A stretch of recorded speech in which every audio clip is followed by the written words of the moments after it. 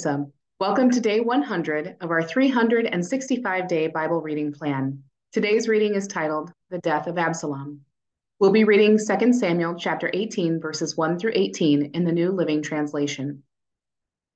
David now mustered the men who were with him and appointed generals and captains to lead them. He sent the troops out in 3 groups, placing one group under Joab, one under Joab's brother, Abishai, son of Zeruiah, and one under Ittai, the man from Gath. The king told his groups, "I'm going out with you." But his men objected strongly. "You must not go," they urged. "If we have to turn and run, and even if half of us die, it will make no difference to Absalom's troops. They will be looking only for you.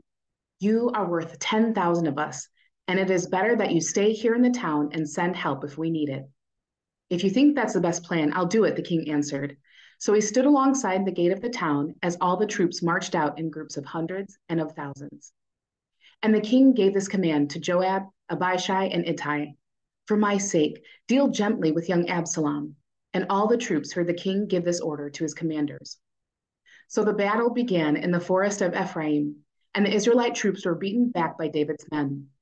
There was a great slaughter that day, and 20,000 men laid down their lives. The battle raged all across the countryside, and more men died because of the forest than were killed by the sword. During the battle, Absalom happened to come upon some of David's men. He tried to escape on his mule, but as he rode beneath the thick branches of a great tree, his hair got caught in the tree.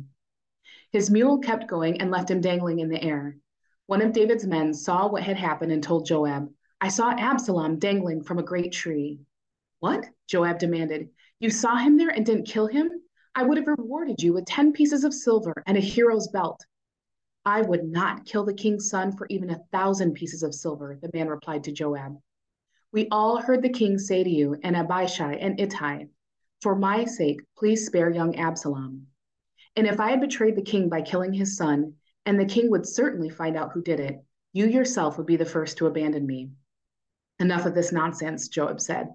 Then he took 3 daggers and plunged them into Absalom's heart as he dangled, still alive, in the great tree. 10 of Joab's young armor-bearers then surrounded Absalom and killed him. Then Joab blew the ram's horn, and his men returned from chasing the army of Israel. They threw Absalom's body into a deep pit in the forest and piled a great heap of stones over it, and all Israel fled to their homes.